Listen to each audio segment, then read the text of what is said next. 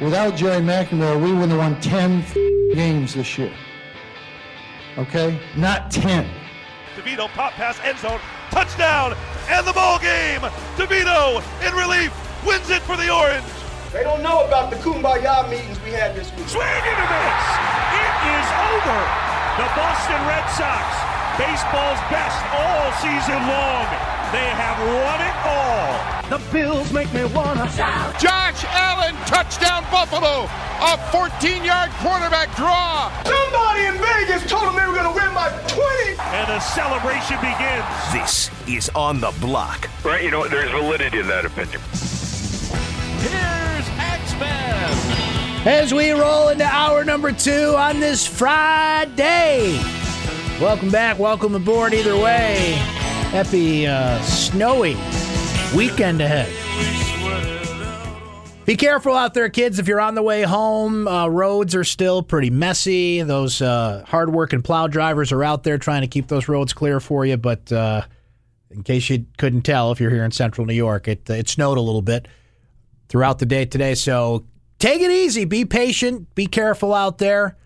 We're glad to have you here on the block. ESPN Radio and twitch.tv/Q Sports Talk. We'll warm you up, baby. That's hot. On a hot day. On a cold day, we'll warm you up. Hot in the dome right now. They had to crank up the heat to melt the snow off the roof, and it's been a pretty good game so far. Syracuse leads Colgate 9-6. They're approaching halftime at the Dome. About 50 seconds left here in the first half. Chase Scanlon, the new 22, already with 3 goals. Not a hat trick. 3 goals. Reifus has scored for the Orange. Stromboli scored for the Orange. Who else am I forgetting here? They've had a mix of scoring so far, but Scanlon's been leading the way for the Orange. We'll keep you updated on that one throughout the rest of this game. As long as we're on the air, we'll keep an eye on it for you. Tell you what's happening here between Syracuse and Colgate as they open their 2020 season. The women's team will follow tonight with a 7:30 face-off against Canisius. What will happen tomorrow at 8 o'clock at the Dome, of course, is Syracuse and Wake Forest. And you look at Wake Forest, they're a last-place team in the ACC. Syracuse has had a week off. This is not a game you can stub your toe in. I understand that Wake has given people some scares recently, Louisville among them. They came out earlier this week and were lighting it up from three-point range. Went into halftime with a lead, which, by the way, interesting stat with Wake Forest, they have done that in 4 of their last 5 games, and they have lost. Actually, let me correct myself. Wake has led at halftime in its last 5 games and lost 4 of those 5 because their defense is wretched. They have no defense. And this is something that Syracuse has got to take advantage of. This is something where Hughes, Boeheim, Girard, Marek, whoever gets the hot hand has to ride the hot hand. Syracuse has to take advantage of this early. Don't let Wake get on a roll here because there's a couple things about Wake to keep an eye on. One is they can get hot from the outside, and one of those guys that can get hot is Adrian White. 40% three-point shooter, and there is a familiarity there. He's Andrew White's brother, so he can get from the outside. Olivier Sarr, inside, saw this stat today, and it's something to keep an eye on, particularly with the way Dolzaj and Barama Sidibe have been getting into foul trouble as of late. Sarr has, and let me pull up the, pardon me for a second here. Chris Carlson had this. Thought I had it open here. Just give me a second here. But point being, Syracuse recently played Vernon Carey Jr., which, I mean, come on. No one's going to stop that dude. He's going to tear up a lot of good teams, let alone a Syracuse defense that's got 210 and 180 in the middle. But one thing about Sarr is only Vernon Carey draws fouls at a better rate in the ACC. So if you're Sidibe and you're Dolzaj, as Chris Carlson points out here, you've got to be on your best foul behavior. Don't get those guys into foul trouble, at least early on, and open things up more for a guy in Sarr who can get hot, particularly if you've got guys in foul trouble in the middle.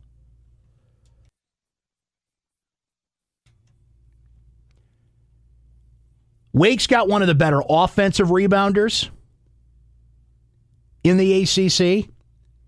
So they can get hot. They can go inside. White's brother can hit from 3. They had a 12-point lead, as I mentioned, on Louisville, as top 5 team in the country, in the short conversation of the teams that, and I know the ACC is down this year, but that's still a team that could surely be in the Final Four national championship conversation. What happened, though, in the second half of that game is something that Syracuse can surely do, being a top 20 offensive efficiency team, being a team that's going to have to ride its offense the rest of the way. Not that they can't play good defense in this game, because Wake's just one of the worst teams in the ACC, but Wake has shown they're going to push you. They're going to make you react to them. By the way, they took that halftime lead on the road. That was at Louisville. But Louisville blitzed Wake in the second half of that game Wednesday night, outscored them in the second half 52-30. Now, Louisville started hitting from 3. They shot 60% from the field in that game. That's asking a lot even for Syracuse, and we've seen them get hot. Now, what's been interesting is Syracuse has mostly been a team that in the second half doesn't make the consistent defensive stops that it needs. It has to rely on its offense. So if Wake gets going, if Barama and or Dolzaj or both are in foul trouble, then this just becomes kind of a tit-for-tat offensive game. But I don't think Wake's got anybody that can really slow down Elijah throughout that game. They might double him. They might try and take him off the game. We've seen teams push out on the 3 a little bit more. Syracuse's 3-point percentage is down the last 5 games. They've been held under 31% the last 5, but that has opened up things in the paint. Dolzaj's going to continue to get open shots. Teams are recognizing him more. They're respecting him more defensively, but you still can't prioritize him on the offensive end because then you're leaving Buddy open for shots. You're leaving Hughes open for shots. And Girard, I think, in particularly the second half of that Duke game, got over a little bit of an offensive slump. So this is a take-care-of-business game at the Dome tomorrow. And I know what the league is, and I know all the rules with these things. Don't take anybody for granted, and anybody can win on any given day in this league, and all these things that I have to repeat here. But this is a game, it's almost a no-excuses, take-care-of-business type of feel. Danny Manning's Wake Forest team coming in. And when you look at the ACC right now,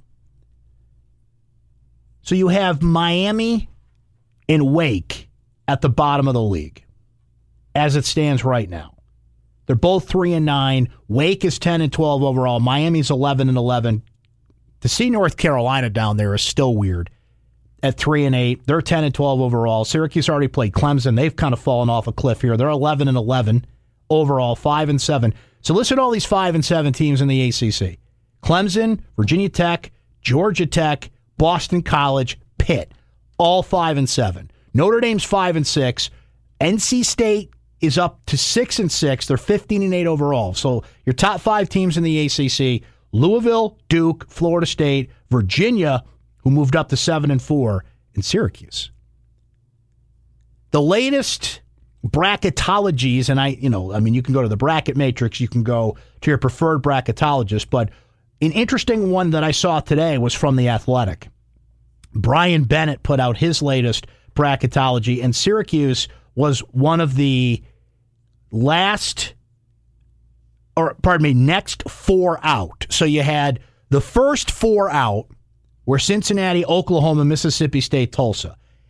Included in the next 4 out, Georgetown, Syracuse, Richmond, Utah State. If you're going to stay in these conversations, these are the games you got to take care of business in. Now you got a stretch coming up after that. I just mentioned NC State.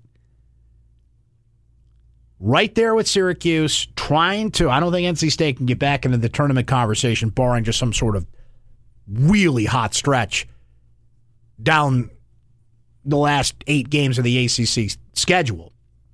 But you don't want to drop that one at home. That kind of feels like when Syracuse lost to Clemson. That felt like one they needed. They had that one. The margin for error is so slim that that's a game that can work against you if you lose to both Louisville and Florida State or one of the other, and you needed kind of those meaty ACC wins. But we saw Clemson, I just said it a moment ago, they fell down the path. They fell down the rankings. NC State is right behind Syracuse. So Tuesday night, after they play Wake on Saturday, you get that game Tuesday night. Then the back-to-back with Florida State and Louisville, both on the road.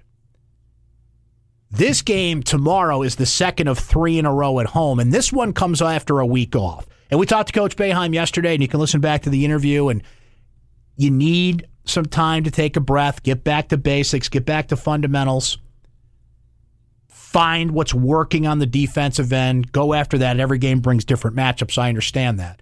But especially after a week off, they play at 8 o'clock tomorrow night, so this is not going to be one of those kind of noon games where you come out sluggish after a week off. They've had some time to work up to this. They've had some time to game plan for Wake. They saw Wake play Wednesday night, so they're aware of what they can do to Louisville, how hot they can come out, and if they get shooting, Syracuse obviously has the three-point shooting to match it, but what's interesting in this game is Wake's a terrible defensive team, and Syracuse has its limitations on defense that you can't add into with the foul trouble that's kind of looming there with Dolzaj and Sidibe. And when you have, as we mentioned, a guy who's only second in the league in SAR to drawing fouls to Vernon Carey Jr., something to keep an eye on. I didn't even mention Brandon Childress, who is Wake's best player, and somebody Syracuse is going to have to contend with. So this is kind of the last of the... It was an interesting run because you had Duke, which is the event, and while you always go into these things thinking anything can happen, the fact that they lost to Duke is not by any means a stunner. But it also checked off one of the 3 big, meaty opportunities that Syracuse had this month. Wake's a take-care-of-business game. NC State is kind of a toss-up to me that you want on your side, and then the 2 big ones, Florida State, Louisville. Will Syracuse come out of this week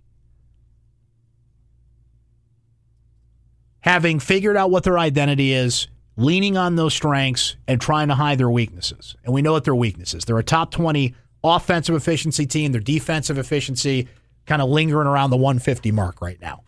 How much better that can get, particularly with the teams just around the corner on the schedule, they kind of are what they are defensively. So what will a week off bring? What advantages will be there? What did they prioritize in practice? Who got healthier? What are some of the things you found in your film study and the extra practice time and getting those reps? And look, sometimes you just need a night away. I needed it last night. You know, life just kind of gets to a certain point, and when Sal texted me earlier this week, said, hey, let's go to a Sabres game, I'm like, you want me to drive to Buffalo on a Thursday night during the week to watch the Sabres and the worst team in the salary cap era, the Detroit Red Wings? I'll be there, right? But it was cool just to have a night away, a night off, had a good time, watched some really bad hockey, but it was a great time. The company made up for the bad hockey. Now, that's just one night for me. This team needed a week like that. Focus on school a little bit, take a breather, kind of, all right, what do we got here? Which is not always easy to do. The ACC schedule can be intense. And it's going to be intense from here on out, but that came at a really good time to assess where they're at. And Wake is the first test of that tomorrow. Wake Forest, who, by the way, did make it here today, for those of you wondering if weather affected that. They are here. They are in town. And hope you're enjoying our lovely weather. Got a nice Syracuse winter for you, Wake Forest. Speaking of Syracuse events in the Dome, they're at halftime, about to come out of halftime. Syracuse lacrosse leads Colgate 9-6. We'll keep you updated on that game as it goes along here in the second half. The women's team faces off right after this, by the way, 7:30 start against Canisius at the Dome tonight. I know the weather's kind of crummy out there. God bless those diehards that went to that game and are there, not only for the weather outside, but the tropical conditions inside the Dome. They had to crank the heat up to, melt the snow, which, by the way, they're not going to have to do anymore. Like, this might be the last time Pete Sala's got to do that. I shouldn't jinx him and say that because we've still got a month to go here before they start ripping that dome roof apart and putting the new one on, which will not require cranking up the temperature in the building to melt the snow on the Teflon roof from here on out. But second half's underway. Syracuse leads Colgate 9-6. We'll keep you updated on that. We can talk some more hoops on the other side at 437-7644. A couple of football notes we can get into, including it was made official today that Tony White's been hired as the defensive coordinator for Syracuse football. They added UConn to the schedule a bunch for some reason over the next few years.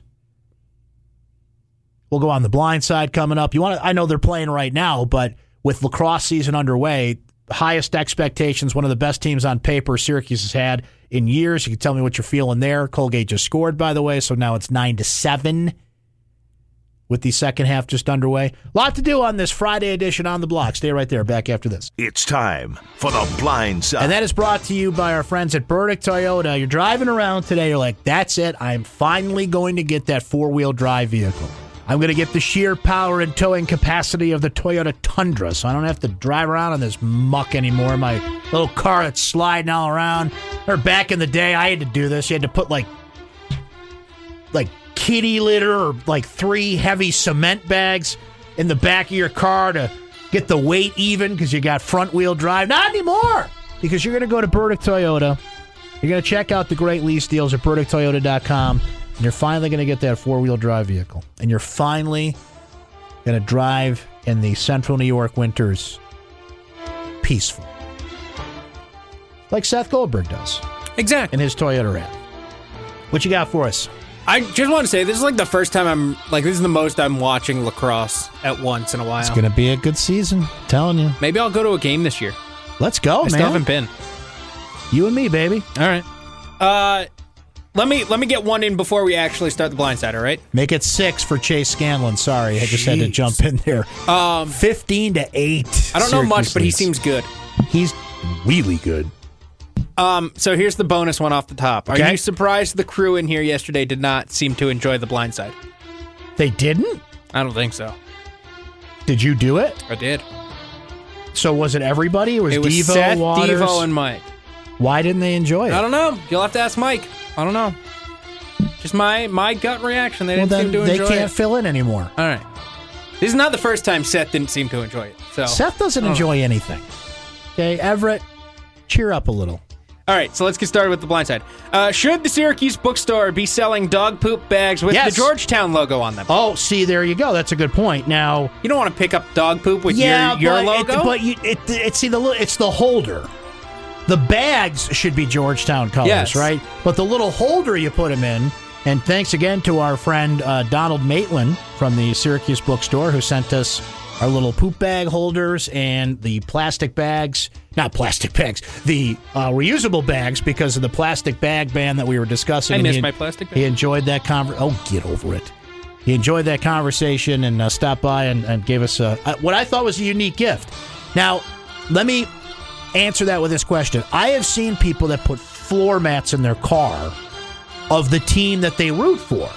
No, that doesn't make sense, right? No. If you're going to put a floor mat in your car, like I'm a Red Sox fan, I put the Yankees down there, right? Wipe your feet, get it all gross. Exactly. Yeah, I'm with you. I'm with you there. That's a fair question you ask about the poop bags, though. Yeah. Scanlon for Tewaaraton?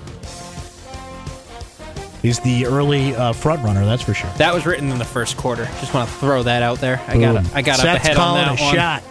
Who had the better managerial tenure? Carlos Beltran with the New York Mets or Brian Schneider with the Syracuse Mets? Great question, because neither one of them got to manage a game.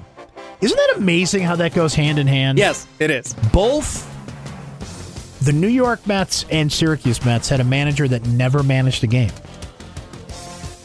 I'll say by a hair, it was the Carlos Beltran era. No, it's Brian Schneider. Why? Because Beltran got fired and Schneider got promoted.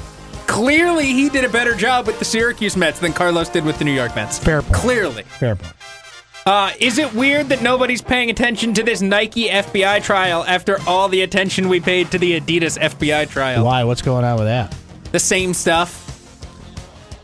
We're a society where the lawyer for Nike was like, yeah, we paid people, but we didn't do it illegally. This shows you how much I'm paying attention to this, by the way, because I didn't even know this was happening. Yes. It's the one with Michael Avenatti. Oh, okay, I got you. But we're just in a weird society now where certain things we pay attention to, we consume, and 15 minutes later it's gone. And then there's things that are ongoing sagas. But what you have to do is you have to change up the details. It's kind of like politics. Like every 5 minutes somebody's complaining about what Trump does, right? But at least it's like something different every day. He freshens up the material. He knows how to keep his audience fresh. So they've got to add a different angle to that Nike thing. It's corruption, college sports. Been there, done that. It's all the same. I know what you're talking about. Last one. Did you think anyone was going to reach Lawrence Moten's Big East scoring record? Here's how I'll answer that. I'm stunned it took this long for somebody to do it. I mean, think of how the three-point shot has taken off, the talent that's in the game. Now, but players are leaving early. The trade-off is the players are leaving early, correct. But even so, there's a lot of really good players that have come through the Big East in the last 25 years. So that is a credit to what Lawrence Moten did. And Marcus Howard could be this weekend, could be the game after that, is about to pass. And Mike Waters wrote a terrific piece about this that I would suggest you check out.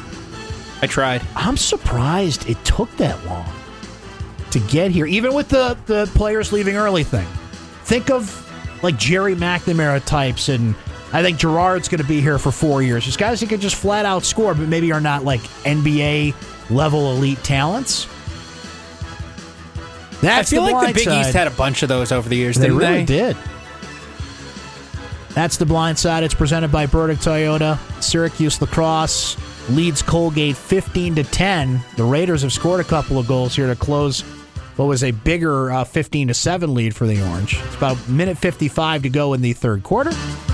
We'll come back around the block, ESPN Radio.